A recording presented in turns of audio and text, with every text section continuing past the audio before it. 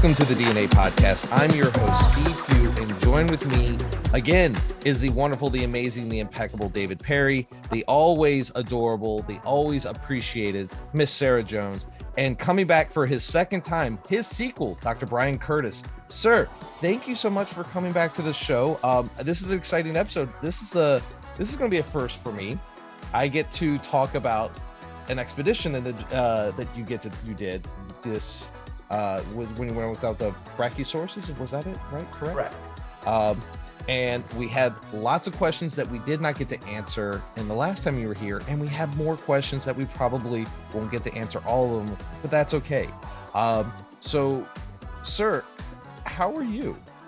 Outstanding. It's, I'm always smiling though. It's always lemonade.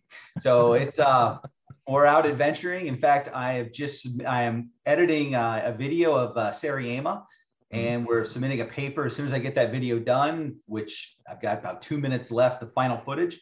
We'll upload that, and it'll be a peer-reviewed paper on the Sariema, which is a modern-day velociraptor. It's got a killing claw on it.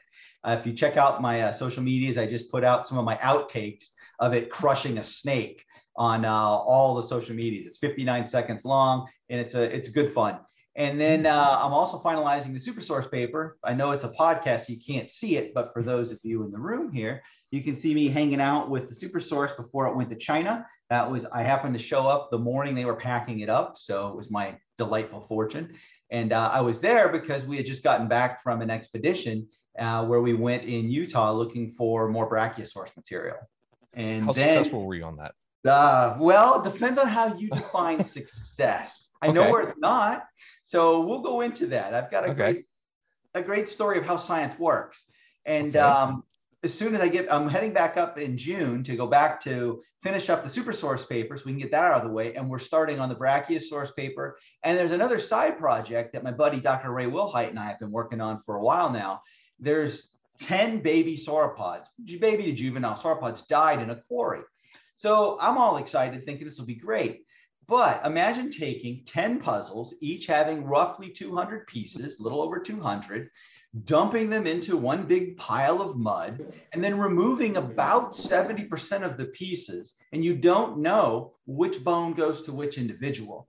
So we've come up with a rubric that we believe will allow us to start sorting into the Apatosaurus, which there's 8 of based on limb elements, and then a Camarasaurus and a Diplodocus. So we think we're going to be able to tease them out first by genus, and then we're hoping that you've got some kind of birth defects, some kind of preservational bias that we can use to help put certain bones to certain individuals. And we've done that before successfully, where an animal's got like my left shoulder droops, my right shoulder doesn't. So osteologically, ostensibly, there should be some marker of that on the bones. So we're hoping that since they have a lot of vertebrae, 15 neck and 10 backbones, that we'll get lucky and find something that had something that runs along and will help us figure it out. And why this quarry is so important is you don't find juvenile sauropods very often. And because we have so many of one taxon, we can start looking at intraspecific variation, both at one size class, juvenile, maybe these things were 15 feet long tops, nose to tail, and as well as within and between species variation. So lots of cool stuff, but the amount of work that this requires is usually we would foist a graduate student on it because it's going to be a lot of hours of just comparing. Or what we would do is not do it at all and go work on 2 shelves over is a mostly complete Apatosaurus and a pretty complete Camarasaurus. But Ray and I are silly enough to want to get into variation at a quantifiable level. And the only way to do it is to get really ugly close up to it. So we've allocated 5 days, and that's literally 20-hour days in the lab. He's bringing his son. So his son's a teenager, and he has no clue what he's about to get into. And we're just going to sit around and lay out all these skeletons on the ground. And it should be fun. So let me ask you this. Because I don't want to ask you like, hey, do you guys crack the bones open to like do the tree bark aging? When you look at the rings of a tree, is there some way to do that with the bones that are already fractured? So I don't study limbs. Ray is a limb expert. I'm a vertebra guy. And as a result, the vertebral columns are present and limbs are present. So we need to be like Wonder Twin powers activate to figure these animals out. I was trying to think of the names of the Wonder Twin powers, but all I could remember was Gleek, their monkey. So I could not remember. And then Tomax and Xamot from G.I. Joe came to my mind, which wasn't going to work here. But what we do actually is because the limb bones on a sauropod, so take the animal behind me. This is limbs of Supersaurus. If someone wanted to cut through this femur, we'd let them. I mean, there's a ton of bone. So there's a guy, Martin Sanders out of Germany, who does that. I know where he's been because he goes to long bones and he takes his bone saw and he cuts a chunk of the bone out. And then he does exactly what you're talking about. He doesn't age them like trees where you count growth rings. You count with something called a lag line, a line of arrested growth. And whereas humans, we grow into our bones, the long bones. As they grow, the ends get solid. So you've got the epiphyses. That's why you've got on a juvenile bone, you'll have a femur will have the head separate from the shaft, and it all grows together. Well, in dinosaurs, they don't. They grow outward in a different way, but you can count an annual cycle of growth rings. And so it's called histology. There's an entire science behind it. And so, yes, you'll now start seeing reasonably regularly in scientific papers, this animal was 15 years old when it died, or was at least 13 or 9 or 42. And it's because of these lag lines. Where you run into trouble on old individuals is at some point the bone starts resorbing because there's only so much bone. And so some of your oldest lines may get erased in your ancient individuals. So it's a minimum age. But yes, your question is spot on. We won't be doing that to these because they've already been done. And we know these animals are a couple of years old, between 2 and 5 years of age based on limb material. Problem there also, which limb bones go with which neck bone because they're all disarticulated. So we don't know. So all we can say is there's an age range and this one may between here and there. We can assume that if one vertebra is longer than another, then it's older than the other individual. But then you've got 5-year-olds who are much taller than other 5-year-olds. So you can't even make those bold proclamations. All we can do is put some possibilities. But great question. And yeah, it's actually something people do. Now, if it's one of a kind, it's the holotype, people aren't going to be so keen on you doing it. And likely the answer will be no. No one will be doing this Archaeopteryx anytime soon, even though there's numerous specimens. But on your more common, your apatosaurs, your camarasaurs, your duckbills, your ceratopsians, that's become a pretty solid, robust science. And you've seen it on most of the T-Rex specimens as well. If you start looking in the literature, you'll start seeing people saying it's 23 when he died. And part 2 of that is it allows us to start looking for sexual maturity. So we can apparently, and I'm not a histologist, but you can determine at what age, based on some characters in the bone, that they may have been sexually reproductive capable. So really? As technology advances, we're able to do more and more things with these bones, which is really neat. I love tech, so it's cool for me to see. Huh.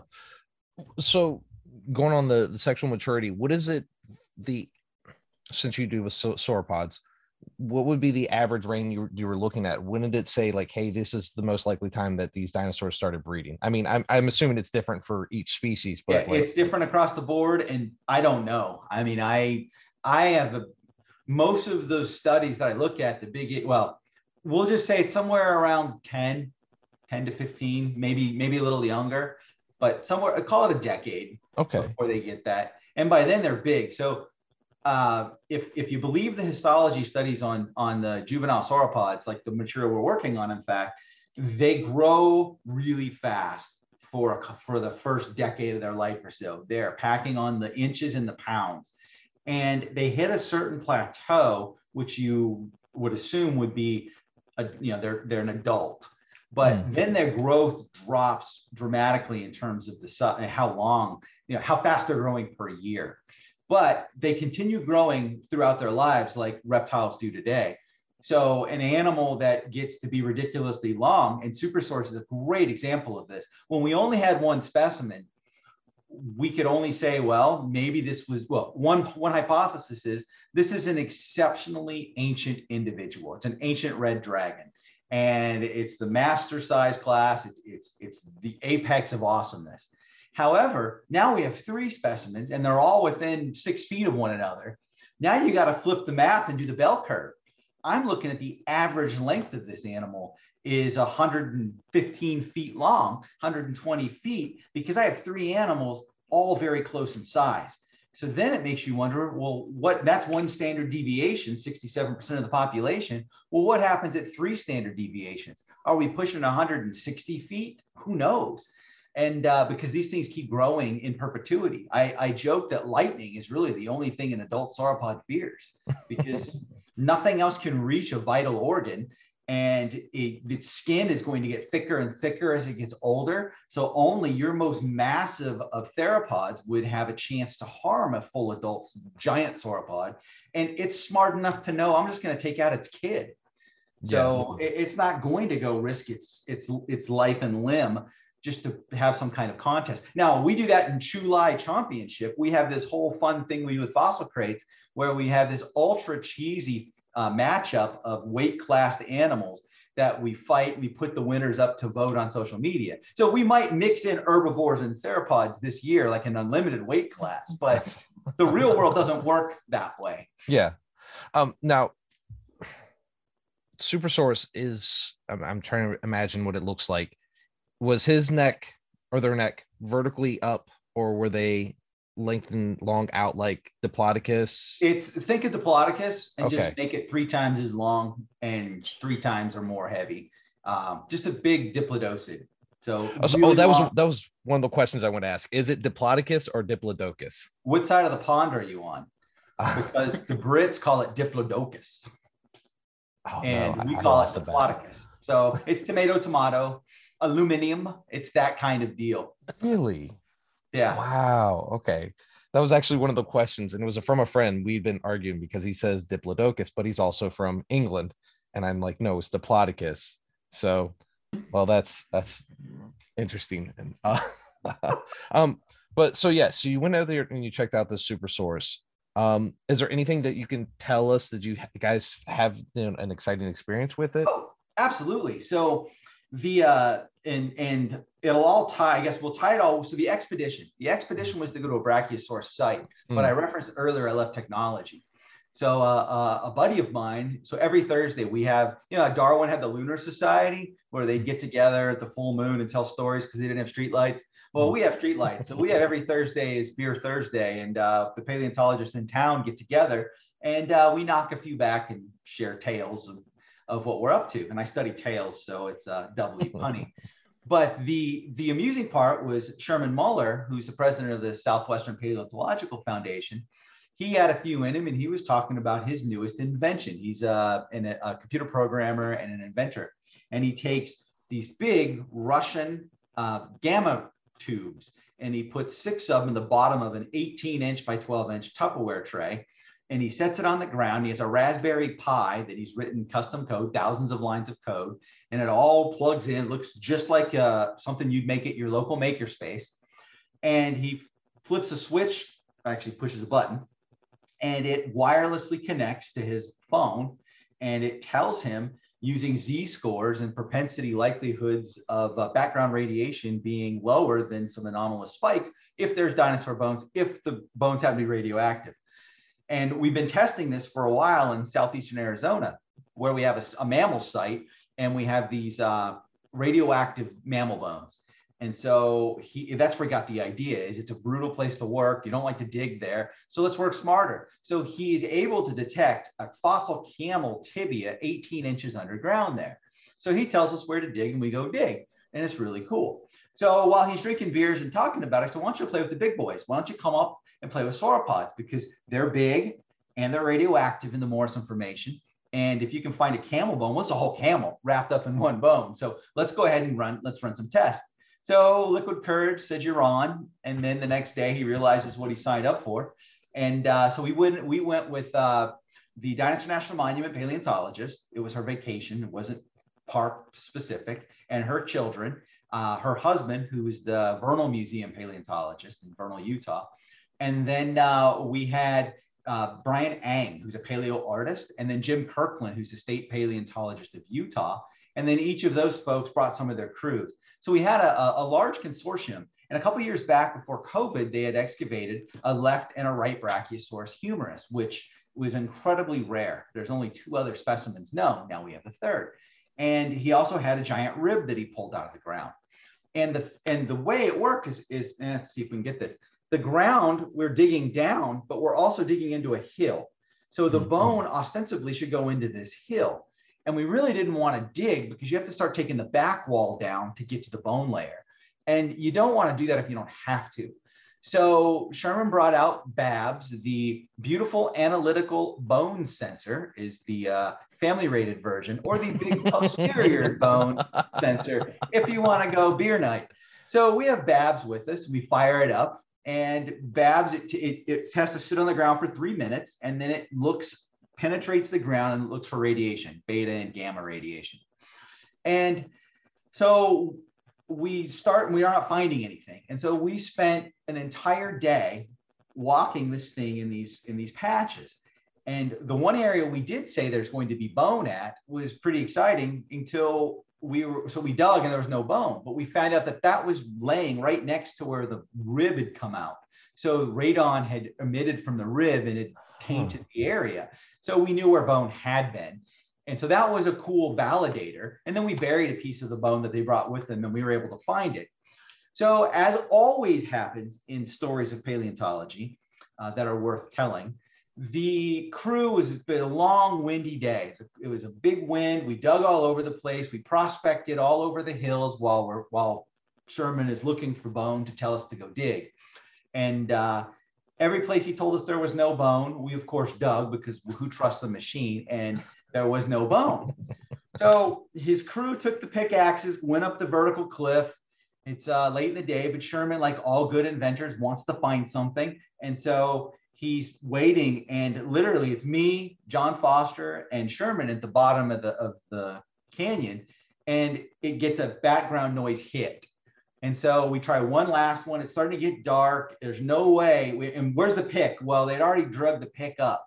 So we are waiting on pins and needles for them to go back to see, because it's on the left side where bone ostensibly could be. It's just how we gridded it out. It's like Howard Carter. I don't know if you're aware of the gentleman that found all the great pyramids in Egypt.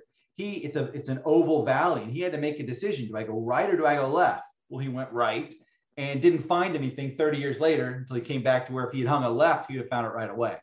So the upside of 30 years was he had refined his plundering techniques to good or for ill, but side note. So we went to the right, we should have went left. And now we're left wondering, is it there? We have a ton of field data on the machine. Everybody went their separate ways. I then went back into the museum collections in Salt Lake City area and Provo. I went here, which is a Fossil Logic in Pleasant Grove. And everyone's now interested in testing this in their quarries. So we're looking to make it to where ideally it would be on a robot. So, roboticists that would take it and then pick it up, move it 18 inches and then sink down and then do the whole area. In the interim, we're using graduate students because they're cheaper and having them map it all out for us to do the hard work and tell us where to dig. But there is so much potential that this machine has because we didn't find bone where it said we wouldn't find bone. Now, that's my glass half full. He's disappointed because we didn't find bone, but it wasn't there. So you told us it wasn't there and we proved you right. So stay tuned. So that was the lion's share of the excitement of the expedition was to test this box. And we did it so much so that all of the folks present want to keep testing it in different localities. Now, the locality has to have radioactive bones. What we did do is save a person's life in the sense that at the place where we were camping, there was a little mobile home shop that sold ice. So we drove up and we've got the bone detector, which just happened to have it. And it tells you what degree of radioactivity things are. And he's like, well, I got this dinosaur bone that came from over there. So we put the Geiger counter on it effectively, and it pegged it and said, this is lethal, deadly, go away from this thing. So he's had it on display for years in his store in a case. So we advised that old timer, you probably should take this outdoors and put it with keep it away from people in an enclosed confined space. It's really cool. What was it? It was a tibia of a sauropod not sure which one. It was missing the diagnostic parts, but it still looked cool. And also was one of probably the hottest bone I've ever seen. I mean, it was ridiculously radioactive. Why did, sorry, not to interrupt you. Why are dinosaur bones, prehistoric animal bones, so radioactive? It's rare that they are, but when they are, it's often in wide geographic regions. And the rationale is as follows. So there are natural radiation occurrences in the earth. I mean, that's how a lot of dinosaur bones were found in Utah and Colorado, especially in the 50s and 60s and early 70s, was people looking for uranium for the military.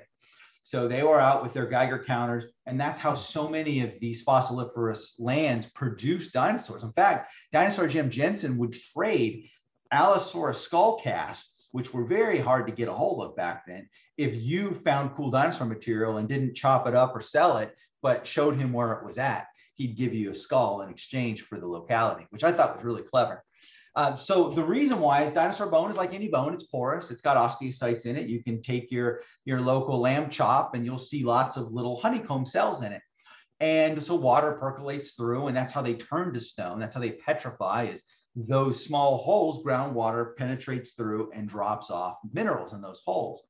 So there are a variety of ways, apparently, that radioactivity can transpire in nature.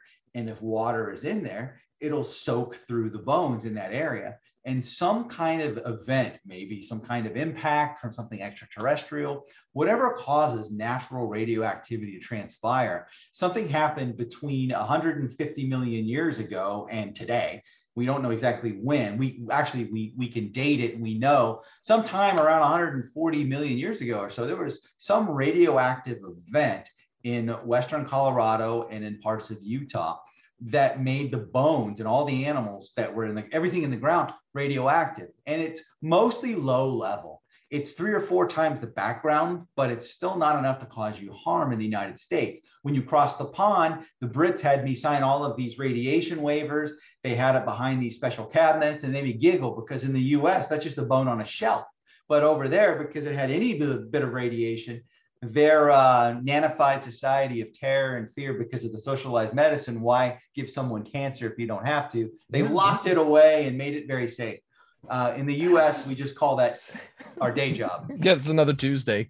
Yeah. So the actual events, I mean, people have researched it. No one's come up with any solid reason why. But the upside is it happened. And as a result, we know that there are certain areas. What's cool about the Morrison is the folks at the prehistoric dinosaur journey in Fruita, Colorado, their bones, which are right off the highway, aren't radioactive. They're Morrison formation. They're just like any other bone. But when you go 50 miles north or 50 miles south, they start to get radioactive again. So it's really crazy that in certain pockets of time, you have these radioactive bones. So if we can use this device, and it's not a novel device, Rommel Jones was doing it. In fact, Andy Mantark's Rommel Jones eye is named after the guy because he found it using his radiation detecting machine. His was a very different approach. It was on a wheel. The wheel rolled through the ground. It took measurements, and then it just kind of, he would have to go back home and read through all these numbers and figure out where things are at. Whereas with modern tech, it's literally, you could take 10 of these Tupperware machines, lay it out across a field, push a button, and then wait 3 minutes, and you'll get all your results back, and then you'll know where to dig. So if we can fine tune this, the opportunity is immense. Now, of course, my brain, being commercially oriented at times, thinks to itself, well, I'm sure the military would like to know where depleted uranium shells are in southern Arizona for a much cheaper way of finding them, because we have a giant Air Force ranges where they shoot A-10 Warthogs at tanks and blow things up. And there's a lot of radioactivity from the depleted uranium shells. Babs will find that every time. It's covered with dirt and dust and mud. So it's an inch underground. And how do you find it? It's very expensive government toys today. This thing, you can build it for, I don't want to say, but it's less than $1,000. It's 10 million if the government's asking. Yeah, that's always how it is.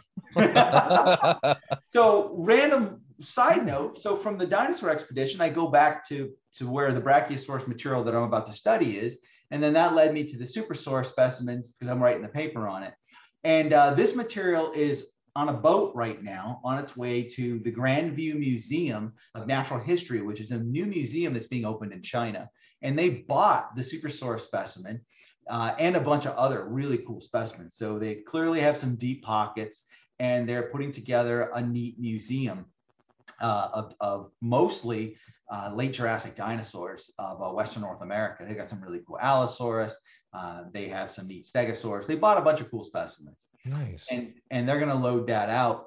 And so I needed to see this because the only other time to see it is over in China. And it's with COVID and all of that going on, it's going to be a while till anyone can get back to China with any sense of normalcy. Mm-hmm. Is that standard practice for a private collection for some of these animals, some of these specimens to be sold? Because I'm sure that they, once they throw enough money at it, you would rather, I don't know if you'd rather see that in a museum in Utah or California or wherever, but is that a common practice? Yeah. So it's an entirely, this is, if you ask the hottest button, most contentious topic within dinosaur paleontology, it's fossil ownership. And the way the United States laws are, if it's found on private land, it's yours. And most of the Western United States that's not government land is owned by ranchers. And what the ranchers will do will lease the land for some thousands of dollars a month or a season to let you go look for specimens. And then they get a percentage of anything that you make off of it.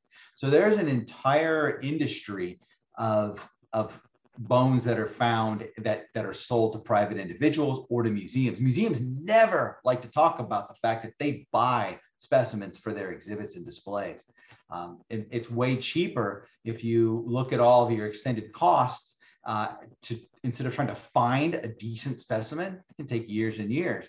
Whereas if I can go and buy one off of one of the commercial folks, and the modern day, most of the reputable commercial collectors, I would argue, are better at paleontology of digging the bones out and preparing them than the museums are, because they have paid professionals. Time is money. Information is valuable. They are mapping these out using LiDAR. They're going really great levels of detail to pull these specimens out of the ground because it enhances its value to the museum. And as other nations, the Middle East, like they bought Stan, it ended up in Abu Dhabi. And Stan is now going to be on display in a museum that's unbelievably gigantic. It's larger than orchards. It's hundreds of thousands of square feet in size that they're going to use. And they went on a spending spree. And with inflation and the stock market volatility and oil prices, it was a safe bet to go buy these objects that are just going to appreciate in value over time, as long as they're not Piltdown Man style. Okay, so you just mentioned a second ago that there were people who do this professionally, as opposed to museums or universities where people are in academia that dig these up. So is that sort of lifestyle, is it lucrative? If someone's a young kid, is that something that they would want to do? Or is that a different kind of thing that people got into paleontology to begin with? So a lot of the folks that do this, they love paleo as much as the academics like myself love paleo, but they chose either they didn't have good grades, or they couldn't afford it, or whatever reason, they just didn't like being indoors. They love being outdoors. When you meet all of these folks, you right away go, oh yeah, I get it. They love paleo.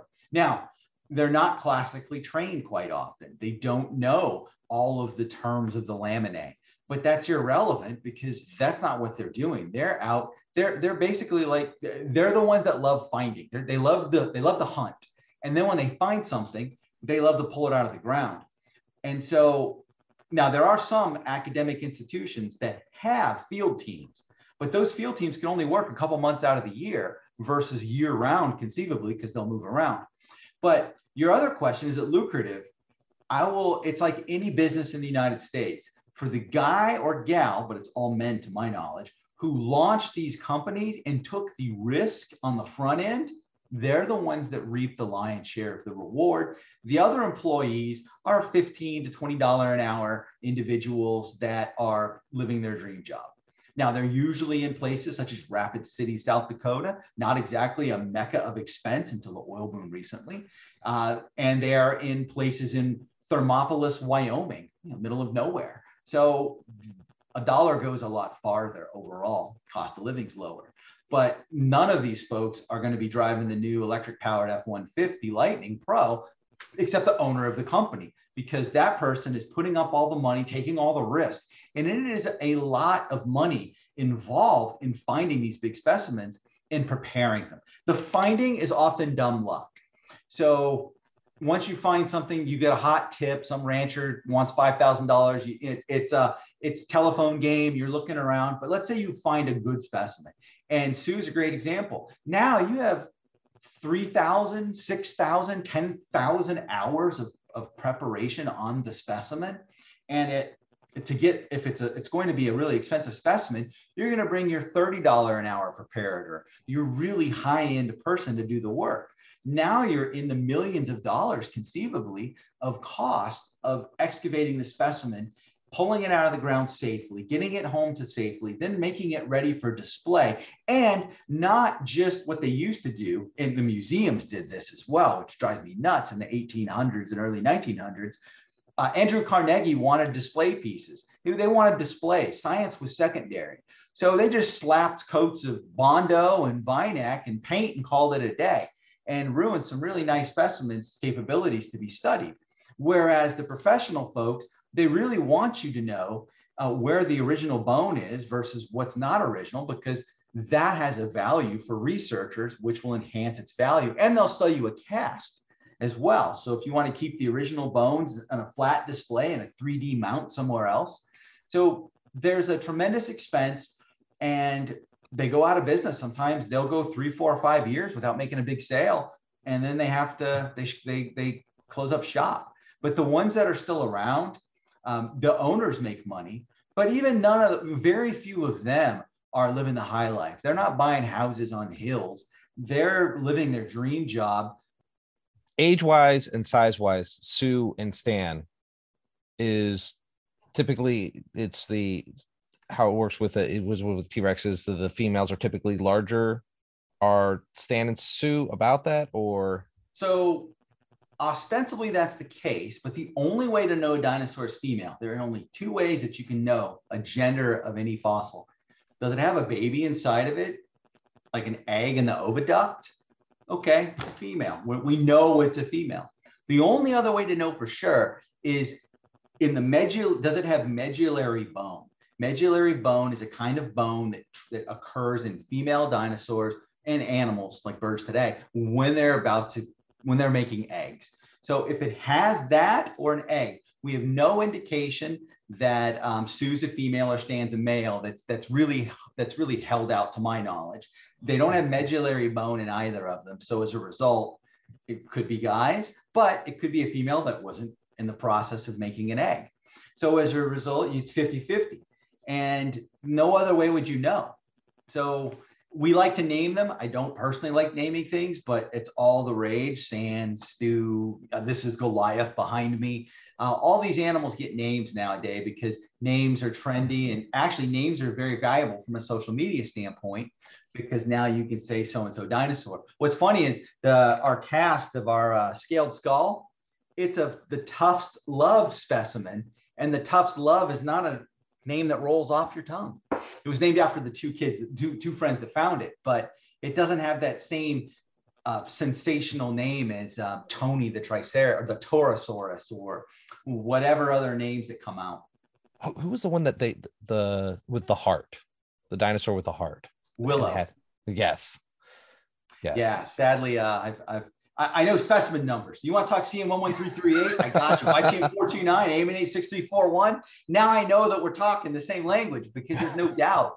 But because Sue and Stan and these other specimens are typically composites, they're not 100% complete. So they use other parts. If they don't fabricate one wholesale, they'll go grab another T-Rex skeleton and grab its parts and then make it on there. So that's why the academic paleontologists, when we're talking to each other, we use specimen numbers, because even the famous Diplodocus carnegii, Dippy is its nickname, it's CM84, except parts of it are CM94. So when we're talking paleo, we're always talking specimen numbers, so we know exactly what we're talking about. That's one of the minutiae, the pedantic levels that paleontologists go when we're doing research. And we're rarely able to turn it off and then step back. At least I'm not. I like specimen numbers. I just feel like it would make life easier for you too. Yeah, it does. Well, a nickname would be easy. Like this is Goliath, but once Goliath gets mounted and once it left that lab and it gets all these other specimen bones, because it wasn't complete, now it's just going to be Goliath, and it's just what it is. It's just a generic animal, and then you have to go figure out what bones are original. And that's to your earlier comment on commercial collectors. In the 90s, they really, up until the mid 90s even, they were painting the bones. They would even grind up original like ribs. We call them ribbish. They grind up ribs into the paint, so you can't tell what's original and what's not. So the more scoundrels of the paleo commercial world were making it almost impossible for the academics to know what's original bone or not, unless you go take a knife to it. And I always carry a pocket knife. And if you look at some of the bones, you will see where I have dug in to try to figure out, is this original bone or not? Because for research, I can't be making a paper based off of plaster. That's so for an academic, for someone who's gone into paleontology in academia, what percentage of their job is teaching in a classroom? What percentage is working in the field? What percentage is doing fundraisers and all that unsavory thing that you have to do to get your next grant? It depends on the institution. So if you look at someone like Julia McHugh, who's a wonderful human being in Fruita, Colorado, she's a one-woman wrecking ball. She has to fundraise. She has to get the preparation done with local volunteers. She has to coordinate with the volunteers. She has to go and raise money. She has to find specimens. She has to prep specimens. Flip that around to the American Museum of Natural History. They have an entire 10-person deep fundraising group. They have a prep team. They have a collections management team. They have an exhibits team. They have a professional paleontologist whose sole job is to describe fossils that someone else found and someone else prepared in many cases. So like any other entity, it really depends on the scale of the job that you're working at. So here at the Arizona Museum of Natural History, the team has a really strong volunteer core for preparation, and we take them into the field to find fossils as well. And we'll do the science. So we're more of supervising. We're herding them, making sure that they're doing the good stuff that we want them to do. But we are run by the city, so we don't have any funds. The cities rarely have extra dollars at the end of any given year. So we rely on the foundation to help raise money. And so we've offloaded some of that. So they trundle us out for, meet and greets, handshakes. I'm a handsome guy, so I come out and tell stories on their behalf. So it all depends on the size of the institution. The reality is a lot of paleontologists today they teach anatomy. So they teach veterinary anatomy or human gross anatomy. That's probably the number one discipline of your traditional paleontologist that goes into is because there's always a job for anatomists. The number two, which used to be number one, is geologists. They'll go out and they'll be a geologist. So they're teaching geology, but they're teaching there's really no paleo degrees. University of Oregon had one for a while. They still might. I think there's one other small college that has one, and then Oxford.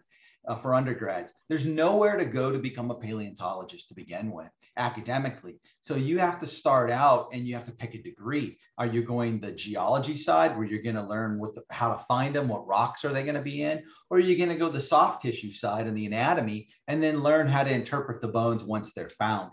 And paleo is truly a crossover sport to where you end up learning a lot of each discipline.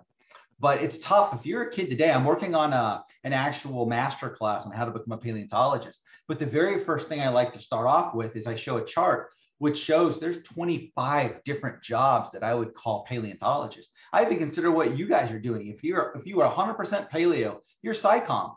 And it's cool. If I find the neatest dinosaur in the world and no one knows about it, did I find it? Does it matter? Part two, even if I told everybody I found the neatest dinosaur in the world, I need paleo artists. I need someone to convey visually to get the masses excited. And I think that's why paleontology has done so well, is every kid likes them. But one of the reasons every kid likes them is in the earliest of days, we're drawing dragons. We're drawing gigantic animals that are extinct, so they're safe, but they're also scary because they're big and awesome with sharp teeth. And then you have 3D paleontologists. You have individuals who spend their whole days scanning. When I was at BYU, they have a really cool Faro 8X scanner, and it's incredible. And so they're scanning the bones digitally. Well, now you need someone who's a specialist at taking those scans, removing the artifacts, piecing them together on large bones, because you can't scan them all at once, and then interpreting that to where then you print them. But the 3D printer person is not always your scanner person. There's so much technology involved. And now with drones, I'm still working on flying drones to find fossils. So now you're gonna need drone pilots who know how to read what they find to send the paleo folks out to dig them up. So paleo is a truly, it's not even a village, it's a small city nowadays of resources.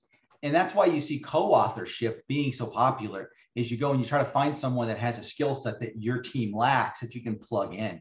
And you'll find occasionally you'll get universities work together, but the academics, they tend not to like to partner with other academics, because who gets the credit when something's found? Well, I want my university to be top bill. And commercial folks don't work together, because how do you split the royalties? How do you split the revenue? Knowing how much effort goes into it. So it's a long-winded soliloquy to try to answer that, but I see you have another follow-up to it. I'm really, really glad that you actually touched in on that, because I had a student actually today ask me a question. Remember, I'm a third grade teacher, so I've got, all these little boys that have loved dinosaurs since they were yay high, and they're still yay high. One of them was like, that's all I've ever wanted to be. He's obsessed with dinosaurs, completely obsessed, carries little figurines with him everywhere. And he was like, can you find out how I can be a paleontologist? And I was like, I'll do my best, buddy. So that was one of the questions that I was kind of bringing to the table today. And you kind of answered it for me. Definitely saw that there's a multifaceted kind of view of paleontology. Yes. Now, my view is not shared by all paleontologists, because if you're at the top of the ivory tower, you're the king or queen. Why would you acknowledge others are paleontologists as well, necessarily? Not disparaging certain individuals, but I've seen it. But I will say to your 8-year-old that to become a paleontologist, the number one thing that he can do or she can do is volunteer at a local museum. And if it's not a dinosaur museum, volunteer at a train museum, a history museum. It doesn't matter what the museum is. It's you want to get into that museum culture, because you're going to spend a lot of time working with museum folk. And there is a culture within museums. There is a way of going about doing things. And if you can get in and volunteer, even archaeology, learn their one centimeter at a time approach. Can you imagine trying to dig one of these up 1 centimeter at a time? It'd drive you nuts. So it's a separate discipline, but there's enough overlap that if they get experience anywhere, if they don't have a natural history museum or a zoo, any kind of, the other side was we learned a behavior observation. So all great paleontologists are well versed on extant taxa, living animals. So it is amazing to listen to us start pulling out. It's like we almost want to one-up each other on this most bizarre, crazy animal you've never heard of. Sometimes we make them up just to see if you'll agree with us. And then we're like, that's not a real animal. That's awesome. It's terrible, but you keep ourselves on our toes because there's so much out there. And with the videos, the YouTube videos that they can watch, nearly every animal has something that is cool to find. There's a 2-volume set called Walker's Mammals of the World. And that book has the guy Walker basically photographed and has a description of every mammal that's known. It's a great place to start. You don't really, in fact, bats aren't even in there. They get their own book because there's so many of them. But you find about all like the fossa, F-O-S-S-A. What the heck's a fossa? There's actually some on display in the San Diego Museum, San Diego Zoo. They're these Madagascar carnivores that look kind of like a cat, but kind of not. And they do cool things. And all these different animals have all this behaviors that if you know behaviors, then you can now start to look for, well, are there morphological characters? Are there physical characters on the bones that would allow us to think that behavior exists?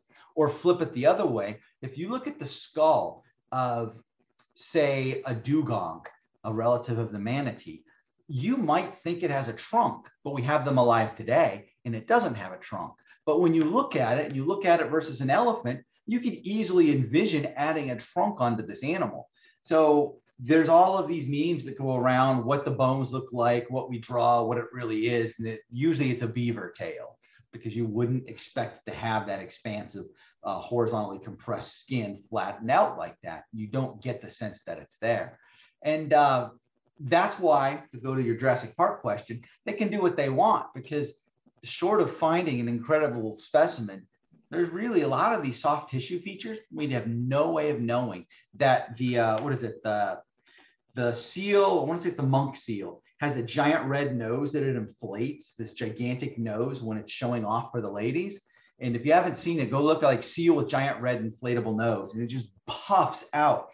If you ever look at a ceratopsian, it has the largest nostrils of any dinosaurs, maybe of any animal even. If you look at a huge Triceratops, that giant hole at the front on either side, that's all nostril. So how much of that was exposed? Well, we would like to think none, but perhaps a lot of it was exposed and it could blow out these giant sacs. I mean, who knows? Go ahead. Yeah, no. So it's so funny you were saying that, because I just had saw a trailer for on Apple TV. They've got a Prehistoric Planet. Yes. And I saw on one of the sauropods, they had puffing looking sacs, if I remember. I did. So I'm sure that there's an animal that somebody saw, that looks cool. And probably the monk seal, let's put it down its neck, because the sauropod necks are full of air sacs. They are so pneumatic. The bones of Supersaurus's longest neck bone's over 5 feet long, but it is really, really hollow. It almost looks like an I-beam. And all of the part where dinosaurs would have massive amounts of bone on the side, that's all gone. It's replaced in the animal by these huge air sacs that were there. So perhaps they took the air sacs and just said, well, why not have an external manifestation of it? Which, okay. I'm probably going to hate it when I see it, but I can at least understand why they artistically interpret it. One that's bothered me forever is Amargasaurus. Amargasaurus is an animal. I went down to Argentina and studied all the bones, and it has it's a small sauropod. So, but it has, say, 3 foot tall bony projections coming out of the back of its neck on both sides. So sauropod neck bones have, in the diplodocids and their relatives, they have these bifurcation. Their neural spine, the top of the vertebra, is split like a V. But in Amargasaurus, that V is 3 feet tall. It's 6 times as tall as the centrum is long. So, and it's bone. So was the bone exposed, or was it covered in a keratinous sheath, making it even taller and thicker? And if so, was that a sail? And if it was a sail, how much of it was individually rods poking out versus how much of it was covered in skin? Was it all covered in skin? It was just one giant dome. Maybe it was filled with air, maybe with fat, adipose tissue. It's hard to say. And I just saw a study coming out suggesting, like a week ago or so, I haven't read it yet, but the abstract suggested that it was all covered in one mound of skin.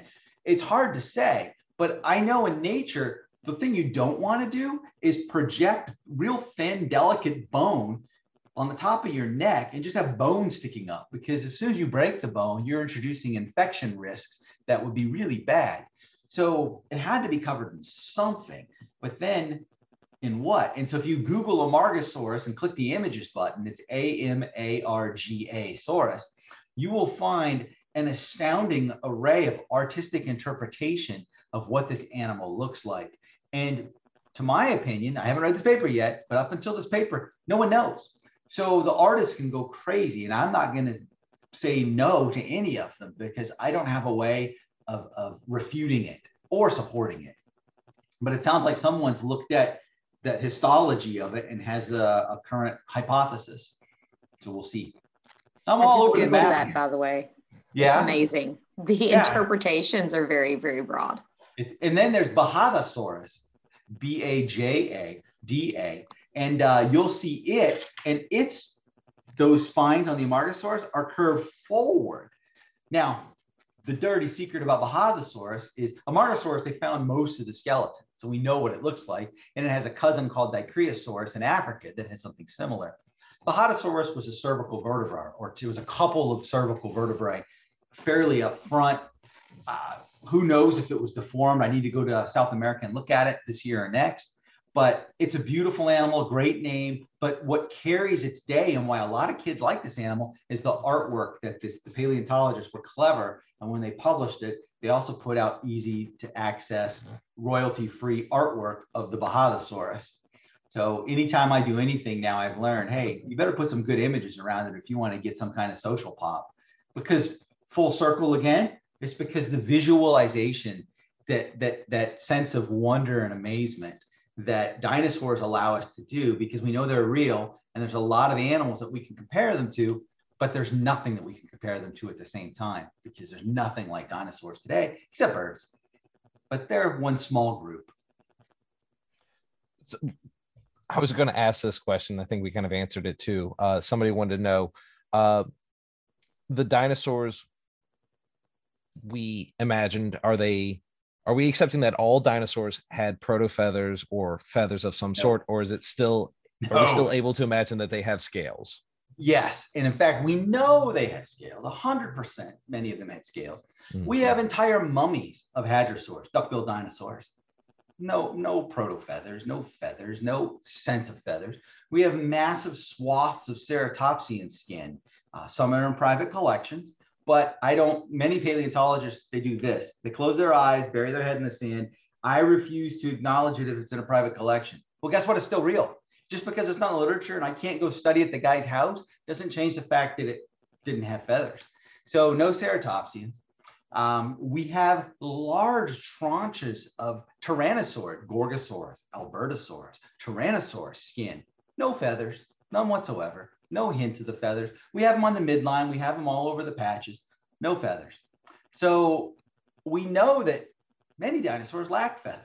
Now we know that one particular group had feathers, the Maniraptorans, the Velociraptorines, but why do we know Velociraptor has feathers? And I have a blog on Fossil Crates where you can see the pictures and read about it more, but we know it has feathers because it has quill knobs on the ulna that was found. So we found an ulna because feathers aren't preserving in Mongolia, but we found an ulna and it has these little holes in it. And when you look at the holes, the only animals that have holes are birds that have feathers, and the holes look the same. And then of course, you've got the feathered dinosaurs from China that clearly are feathered, but they're all these paravians, they're these Maniraptorans, raptors, if you will. They're one group. So folks quickly say, well, Brian, what about Bipalosaurus or Eutyrannus? Eutyrannus is a tyrannosaur, or at least a big theropod with feathers. And what my hunch tells me is this is pure speculation on my part, my hypothesis, but I don't study these animals, so I probably will never personally test it. Notice all those feathered animals were found in the same localities. Well, guess what? Edaphosaurus and Dimetrodon, those big pelycosaurs with the sails, the sail-backed guys, they were all found in the same localities. Something tells me that the environment required, in order to be successful, you have feathers in this particular ecosystem for whatever reason. Also, one might think that, well, feathers are only in the theropod dinosaurs, but then you have this little animal called Calendrodromeus. And this particular animal is an ornithopod. There's no doubting it's an ornithopod, and it appears to have some kind of feathery covering on it. Then you run into, well, what's a feather versus a proto-feather? In the case of the famous Ptacosaurus that's drawn with the quills on it. Keep in mind, there are private collectors in China that have over 100 Ptacosaurs, complete, beautiful skin impressions and private collections. None of that little tail feathery stuff. So some people have posited that that's some kind of fungus that grew as the animal died and created it, or maybe it's plant material.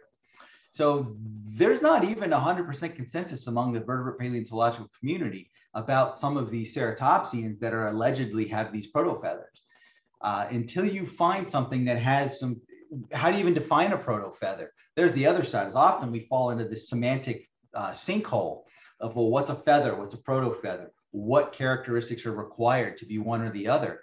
And it gets into, the scientists can't make a decision, but the artists decide for us. They draw it with feathers, and then Jurassic Park draws it with feathers in the new movie, I'm sure.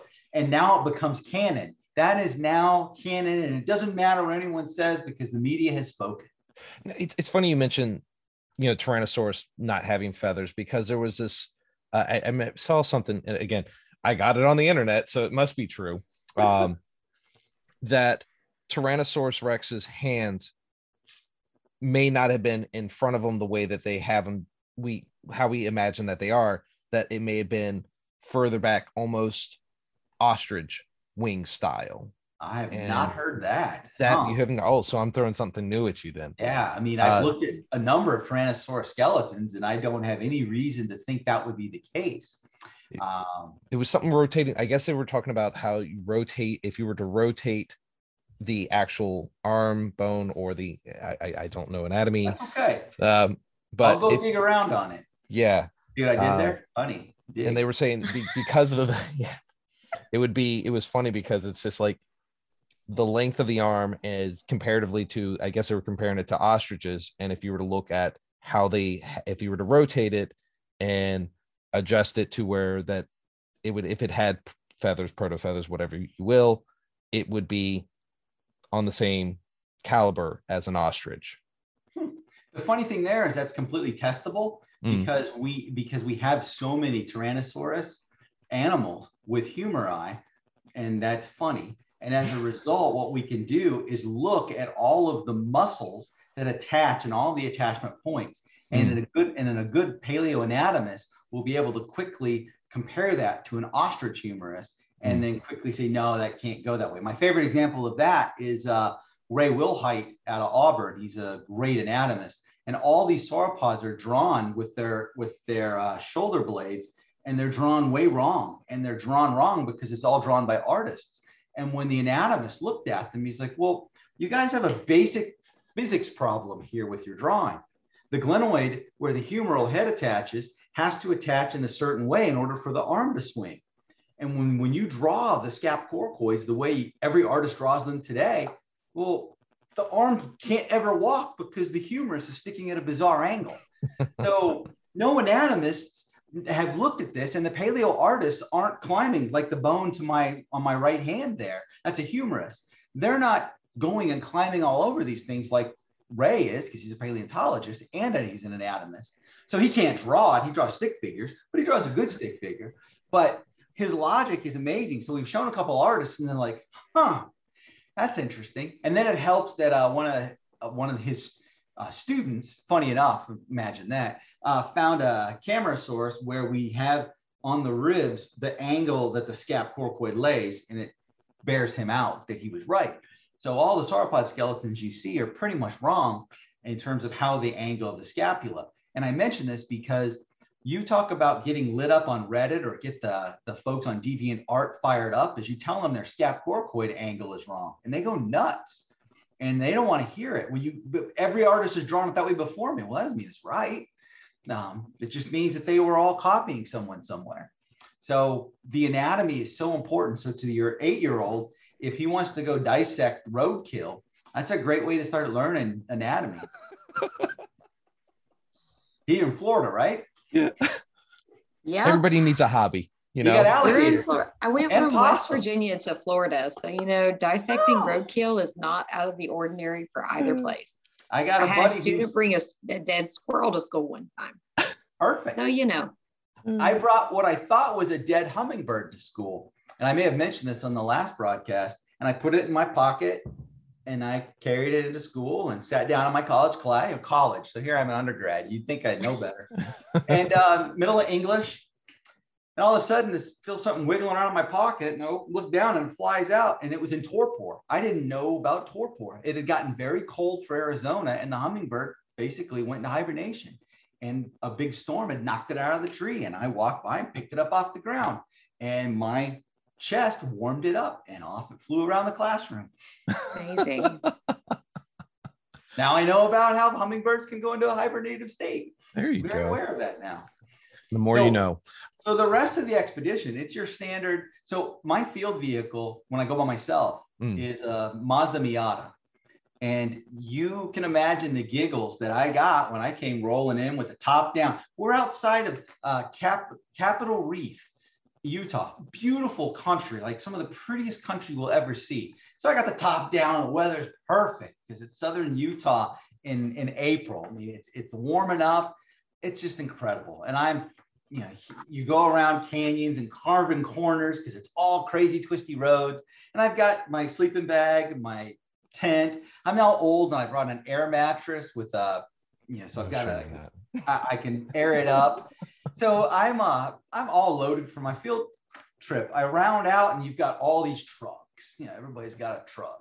And they're like, well, you're going to need to ride with one of us because the road's tough. And I said, all right, that's fine. I'll ride in the back. I don't care. I grew up in Arizona. I thought that's how everybody rode around, was in the back of a pickup. So the funny part of the story is, so I get there, and next morning we set off, and I'll actually come back to that in a moment. And we set off to go, and I'm riding in their truck. Well, we still had to hike almost a mile because none of these trucks could make it any farther than the Miata would have made it because the road was rutted and washed out. So I'm like, guys, I could have driven here in style and comfort. I mean, why do I need a big truck? You can't go anywhere I can't go. So they were suitably chastised. And in fact, they wanted to drive the car when we got back to the quarry because it's just gorgeous covered. So the other logic I have is if I have to go into a place where the vehicle can brake, I want to be driving not my vehicle. So ideally, it's the museum's vehicle because it's supposed to brake occasionally, and I don't need to have that headache in my personal life.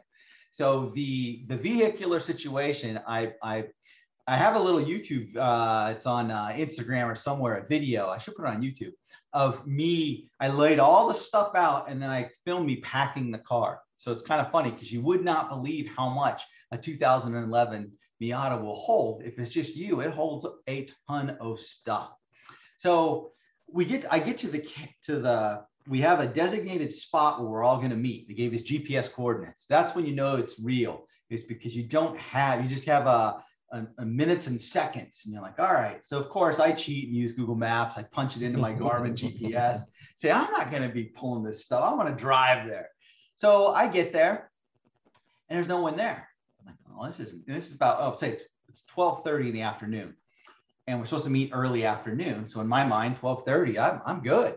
So 1, 2, there's no cell signal. There's no cell signal for a 45-minute drive in either direction.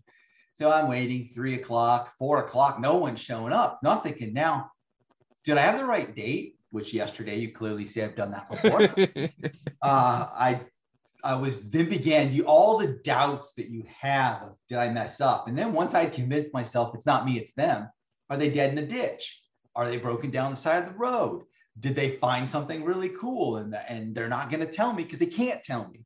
So it wasn't until dark, and now I'm by myself in the wildlands, and I'm starting to think this can get kind of dicey out here. I don't know what the wildlife is in these parts. And I'd already set up camp and taken a nap, went down to the river, I herped and I birded. And I did all the things paleontologists do in your downtime. And then I hear, because sound travels, I hear someone show up and they are completely covered in just filth. They clearly had a hard day. And they had found extra dinosaur bone in this other locality, and they wanted to get it out of the ground because it was near a public road.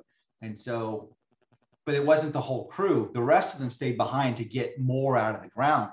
And so all the next day, so day 2, we sat around wondering, well, we don't know where this site of the Brachiosaurus is at. And we wished we did because we could have went and used the machine a day earlier. And so we're sitting there wondering, and we go look for fossils, but don't find anything. And it's reminds me of the days back when I started in paleo when there were no cell phones. And so what was shocking to me was how reliant all of us have become on technology of the cell phone persuasion. So the young kids were just going crazy. Like, what do we do? You could see them just checking their phones and there's no signal. And you can climb up that hill, there's still no signal. There's no signal here. When before I left, I checked all of the carriers. You know, even if it's 1 bar and it's the tiniest amount of signal, they'll advertise signal in their coverage map. It said no signal. That takes a lot for those companies to admit. So I knew there was no signal. So the second evening, the rest of the crew rolls in, and wow, I'm glad I wasn't on their crew. It was 40+ mph wind. So they had been sandblasted. They had just been utterly filthy, and I'm getting old for this stuff. I'm like, wow, that looks awful. I'm glad I was over here. And it was a lazy day for us. We just told stories all day and planned what we were going to do. And so then the next day we set off and found the Miata could have accompanied the fleet because they weren't going anywhere I wasn't going. So we hike up the hill, and of course, you're hiking with 40 pounds of gear because you don't know what you're going to need. So you've got single jacks, which are like 4-pound hammers. You have picks. You have all manner of chisels, because in a paleontologist kit, the chisel is one of the most important items. You have different kinds of hammers, different chisels, and you're ready to go. Then someone has to carry the water for the plaster, and plaster is not light, and water is certainly not light. So you've got to sit there and divvy up all of these different components to haul them down to the quarry where we wanted to go look. And then the quarry was not a large quarry. It was, you could get maybe 4 people into it, but we had 12 folks.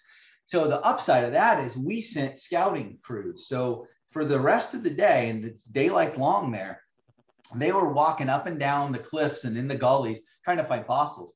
So every hour or so, they'd come back with some scraps of bone and they'd be like, hey, I found this.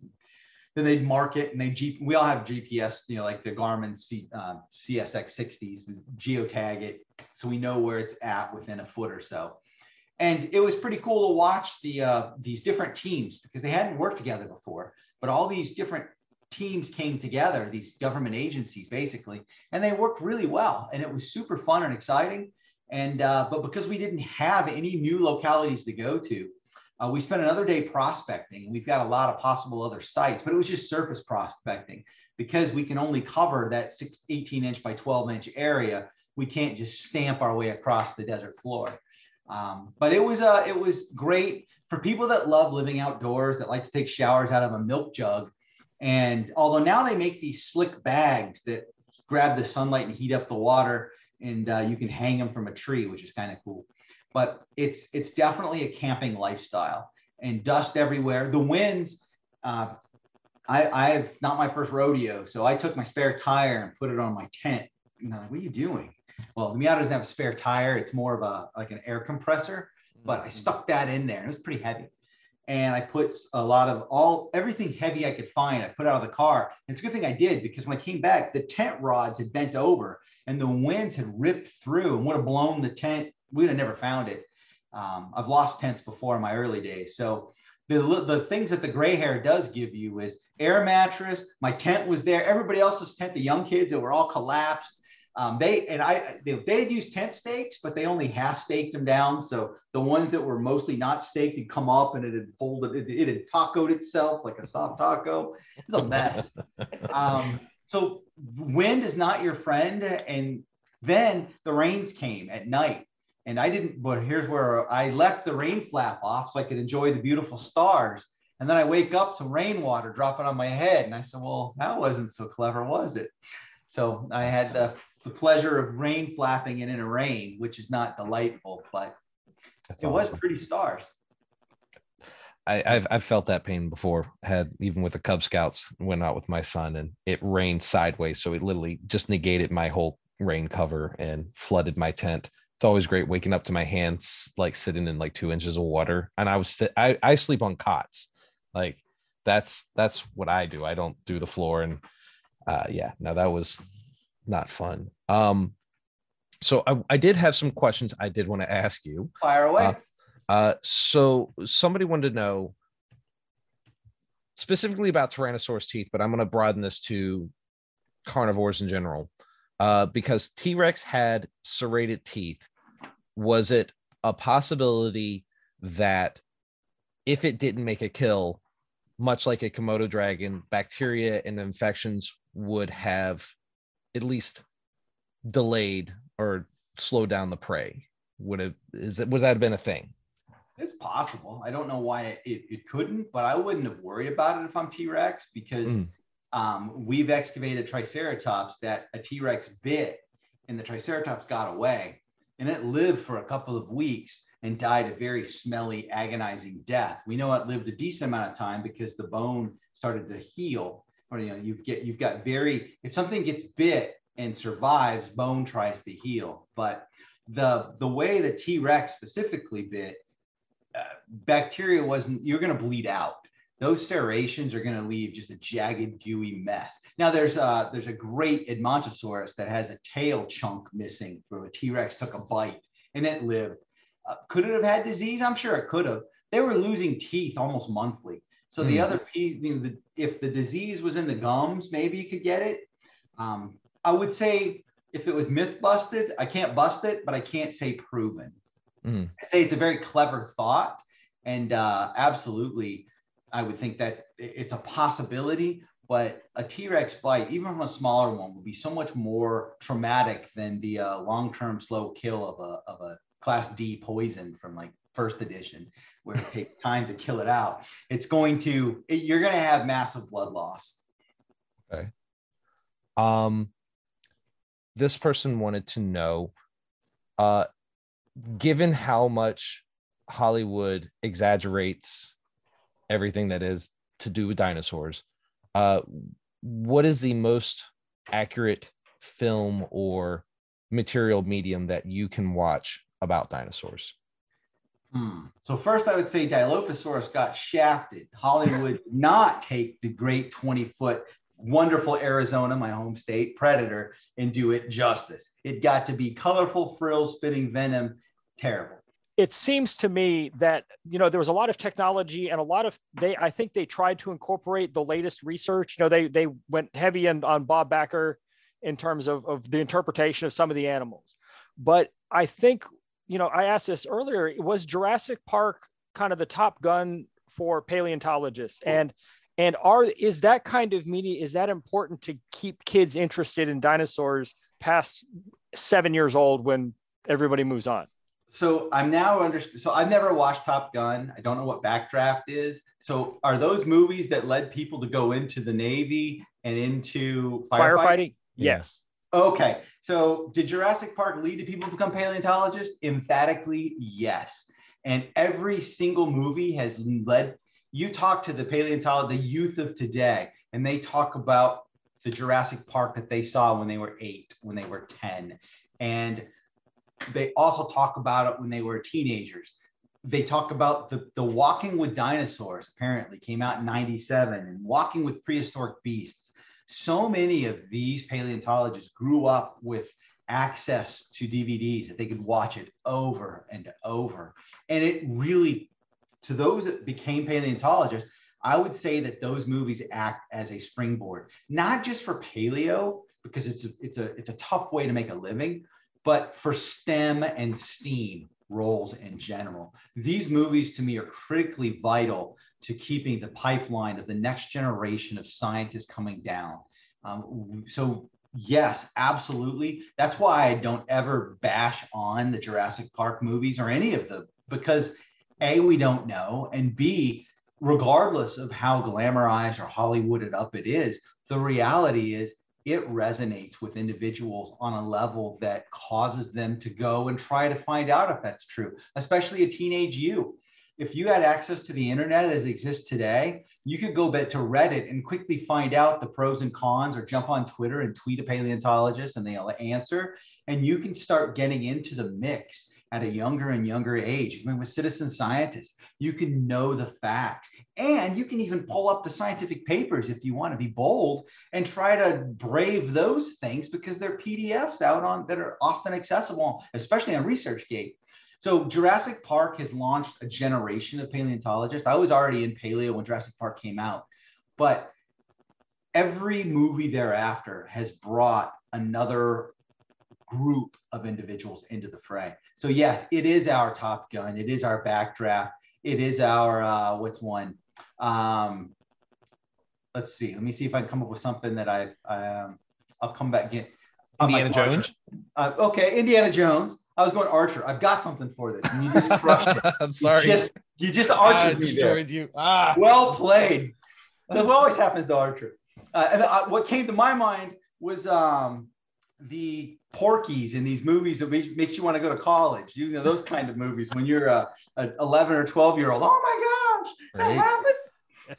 College must be Animal House. Yes. Yeah, yes, right. I was thinking, not Animal House. Yes. And how many people went to college because they watched Animal House and thought they were going to get to punch a horse and ride in a float?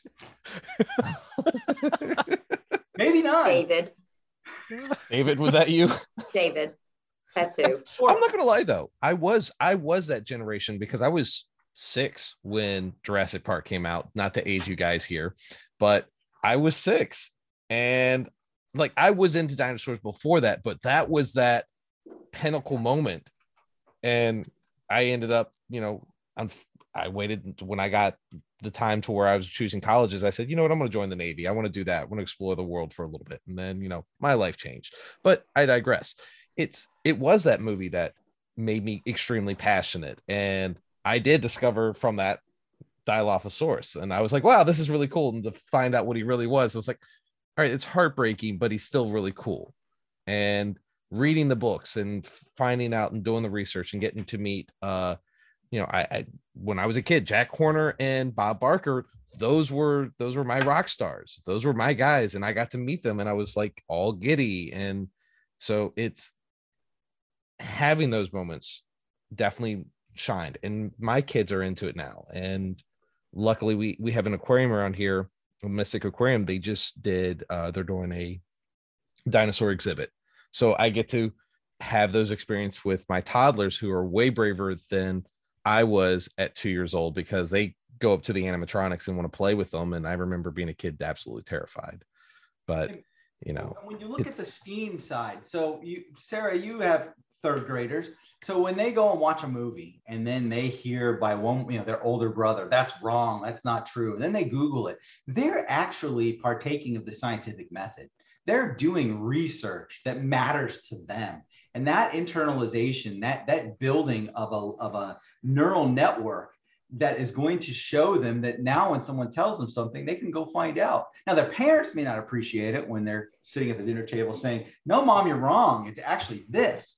But the whole part of the movies to the certain segment of society, it's magical. And then I'll go a step further for you, David. I think that the Jurassic Park movies is also an incredible value to the graphics design and artist industry, both CGI and anyone who's involved in telling graphical stories, because of how they take something that's tangible, the bones, and then they clothe it with musculature and flesh, and they have to make decisions. And they find that there's no roadmap. We can't just look at the taxidermy and look what an elephant looks like. They have to go and build the entire animal, which allows their creativity to really explode. And it's a wonderful fit for the art portion of the STEAM component. So I think that you're spot on that is what this movie does. Well, one of the things that I was watching one of those behind the scenes features about Jurassic Park, and they were talking, they had Spielberg and company, they had talked to some paleontologists, and they had talked to some folks about how dinosaurs would move. And they were saying that Jurassic Park was the first time that they got all the money in the world to put all of these bones into a computer and see how it would actually move. And so, because at the time, no one had computer graphics in the early 90s, and none of the universities or anybody had that budget. And so now we're seeing that play out. And you had earlier talked about how technology and loving technology. So does that feed into the artistic renditions? Does that feed into paleontology and some of the theories that you guys come up with, or some of the new interpretations of some of the old fossil records? Absolutely. In fact, I love meeting the next gen of paleo folks, because they some of them grew up with tech. So I started as a comp sci major. So I love technology. I love computers, but you're right. The tech in the 90s just wasn't capable of doing that, and your average 486 66 DX2 wasn't going to rock it with my diamond video card, or so NVIDIA wasn't even a thing. Right. So as a result, today they have all the firepower they need in an iPad to do some kind of cool animation.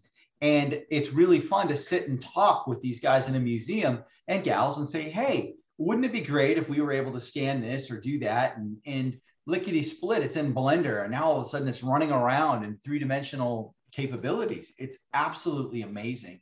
And so much, one of the things that keeps getting brought up to me by the youth, by every 10-year-old for sure, is some TV show somewhere built a simulated velociraptor claw tearing into Jello, and don't understand it fully because I've heard slight variations of the same story. But the punchline is someone did a Mythbusters-like experience where they tested, could it claw, and what kind of claw damage would it do? Now, the reality is, what the Seriema paper was here is to show that no, they used it they would stomp on their prey with their other long toes, and they would use those sharp toes to kind of steer it and let it bite and claw repeatedly. They didn't slash, because if you think about stabbing someone with a knife, as soon as you stab and pull, the skin bunches up. And now, unless that thing is, obsidian sharp, you're dealing with, and you've got a tremendous amount of force, it's just going to get gummed up. So it's neat to see that people are able to test those with robots, with computer simulations. And it's so cool because a lot of the behaviors that they can go back and say why this can't be. They can't do this because when we model the bones, for a long time, we weren't sure, and Jurassic Park has got it completely wrong in the original, how the hands worked. Now we know that they could palm the ball, but they couldn't dribble the ball. The bones literally could not supinate. They could not pronate. They could only face one another. They could move their arms out and they could move their arms in, but they could not dribble the basketball. And what was cool was that was something that no paleontologist really had thought about until they started trying to model these. And you look at the limbs won't go in certain ways. And then in the St. George, the Johnson Ranch St. George Dinosaur Tracks Museum, they found what's ostensibly a Dilophosaurus getting up from a resting position, and it looked like a ninja. All of its handprints are ninja-like, pushing itself up. And you would have expected it would have been splayed and pushed up. Nope, because the bones can't turn this way. So it's an example of a track validating what software suggests is the case. And now we have actual tangible behavioral proof that that was the case. So a second ago, you were talking about access and having access to scientific papers and having access to museum pieces. The dinosaur that you just shipped off to China, did you guys make 3D scans of everything that was sent before, or is that part of the ownership so that somebody could put that in their computer and then model it, or how does that work? It's a blade to my heart. So I was 24 hours. If you can always if yourself to death. If I'd gotten there a day earlier, the answer would be yes, I scanned all of these and life was great. But the answer was when I got there, nope, they're in that giant crate that's been screwed shut and has the Leiden label on it. It's not being opened again. So I did not get to do that with the cervicals. Part two, the museum that bought this bought the digital rights. So they own the bones outright. They have the ability to do it should they so desire. Part three, it is still a very expensive process to three-dimensionally scan entire dinosaurs. So even though it's come down in price and you can use a $20,000 scanner to get extraordinary scans, it takes a massive amount of time. And so unless you have a dedicated 3D scanning person, which some of the commercial places do. So Stan is a great example. They have molded, casted, and 3D scanned all of Stan's bones. The person that bought it bought the bones. They did not buy the IP, the intellectual property that goes with it. They did not buy the rights to the scans. They can't make casts. They bought the original. So a lot of places that we like to say we're scanning all the time, but the reality is even with $1,000 scanners, you can get a really good scan on them, but it takes so much time to do it. And part two, and here's a dirty downside of digital that's going to bite so many of the youth. They're going to become so used to working in 3 dimensions. And sauropods are wonderful to study digitally because they don't hurt my back or crush my fingers. They're really light. The problem is I also can't tell, and I don't know, you see that gap, that hole there on the humerus? I can't tell on a scan, is that a real? Like it's you notice there's Bondo here. They patched it up. I don't know what's real and what's not on a scan. I don't know what's original bone. If they have put restoration on it, how do I know? So now we have a problem where we're introducing characters that may not have actually been present on the animal digitally, where at least if I'm there in person, I can look at it and go, oh yeah, that's clearly was artificial. So scanning is wonderful. What you do find being scanned a lot are the smaller animals. And the commercial collectors are really leading the way. I'll give a shout out to Treebold Paleontology Incorporated, TPI. Those guys are so far ahead of anyone else in 3D technology. because they find fossils, they scan the fossils, and they digitally 3D print even the skeletons. That's awesome. So they're doing what you're talking about, and their files are incredible. Otherwise, it's such a it's that cost benefit. If you're a graduate student, I don't want to spend 2 years scanning an animal and then I have to do the research. So I'm going to pick a bone or two, and I'm going to pick some important elements and tell a story. Once you've got your job, you're not necessarily going to scan it unless you can get a big grant to pay someone to scan it. And that's where it's at now. I think, though, David, in the next 5 to 10 years, that as scanning becomes more and more accurate, better and better, and becomes lighter weight. And your big challenge as well when you scan it is you still have to sew those images together. When you scan one side, unless it's small enough that you can rotate it, you've got to be able to sew them all back in post-production. And that takes a lot of time. And still on these big files, a lot of compute power as well. We're talking millions and millions of polygons to get high-res scans.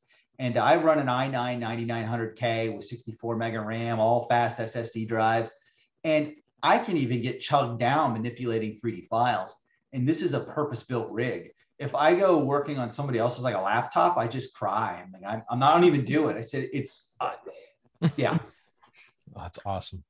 Well, we have been going for a while, and I don't want to take up any more of your time. I always love having you on, and we're definitely going to have you on again.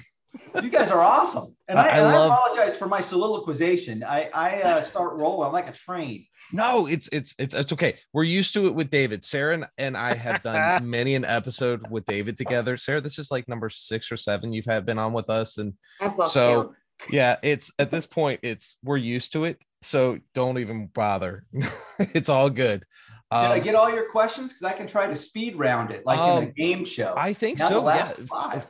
For the ones I had that I wanted to get answered tonight, yes, we have answered all of those questions.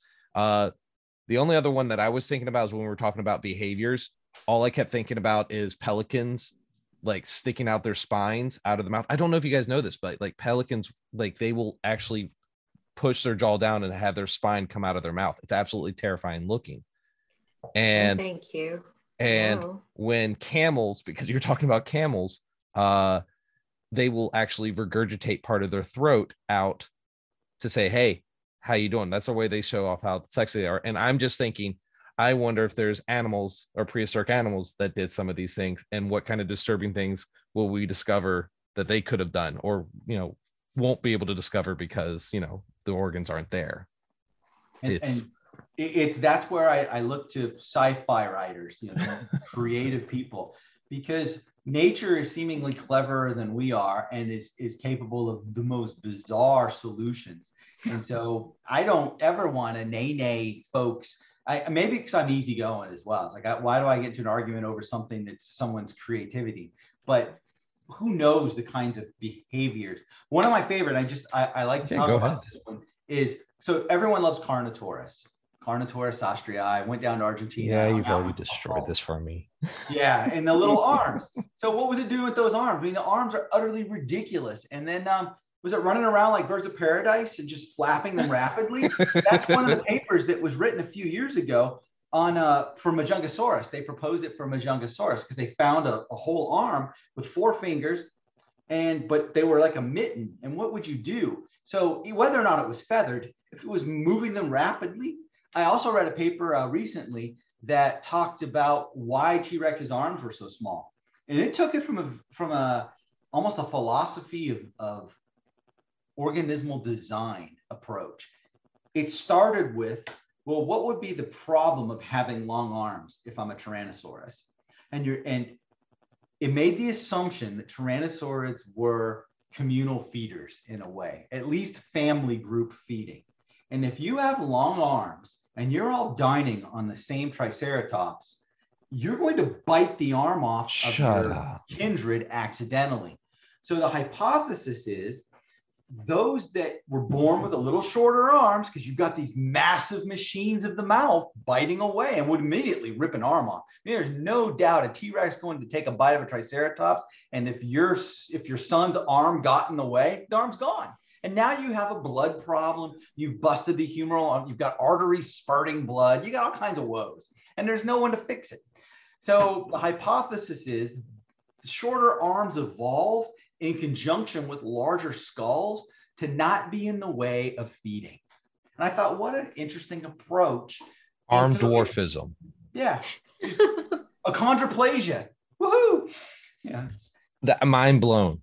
Holy cow. I'd never once that even possibly crossed my mind. So this gentleman and it was a thought experiment. I'm sure he was sitting around drinking wine going, what's a different lens that I can approach this with? Because he's an older gentleman. If he was younger, he'd be swilling back beer or actually spirits, beer. There's a whole evolution of drinks in paleontology. Oh yeah. Fireball, Jägermeister, Yeah. We're not talking about your college days. Okay. There, Steve. Not talking about your college. So this guy gets published. He writes this up and gets published for that. That's awesome.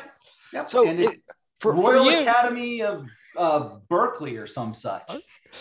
So for you, what is for a paleontologist? What is academic immortality?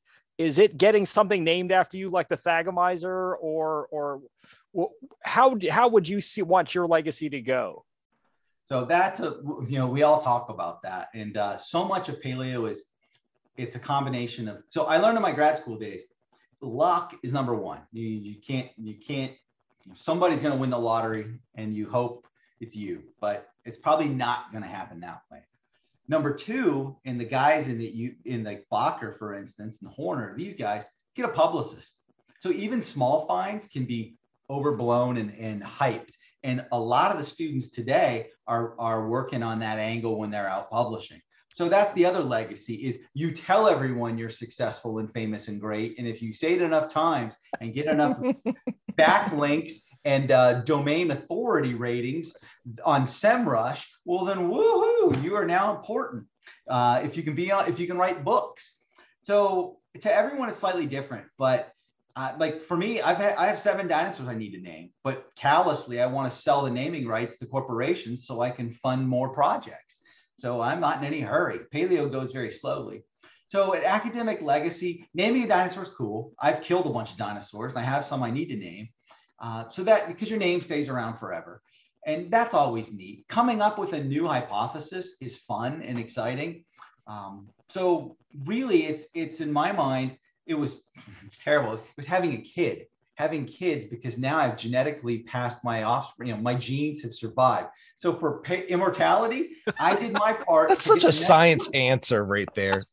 Oh my God, that's awesome. That's awesome. Yes. Yeah, no. All the other stuff's irrelevant, but it would be cool. So I got an email yesterday from a kid who asked me a dinosaur question and I answered, and he wrote back and he goes, "Hey, just so you know, I want to be a paleontologist because I want to be like my hero, you." And I'm like, what the heck? So I sent it to my buddies. I'm like, hey guys, look, remember, yes, you can be the bad boy and the controversial one.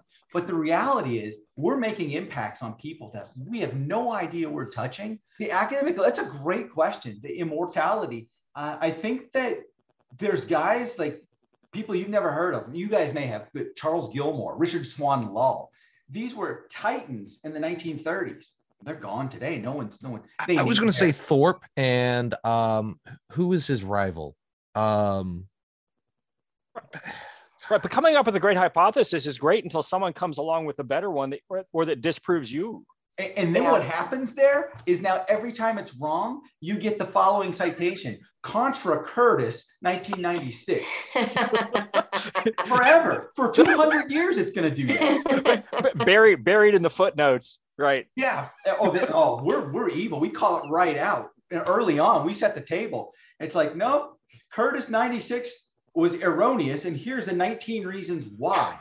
Now, your Google citation score goes up because you got cited, but for the wrong reasons. So that's not altogether ideal. I was going to say, you could have said fossil crate. That's something you got for your legacy right there.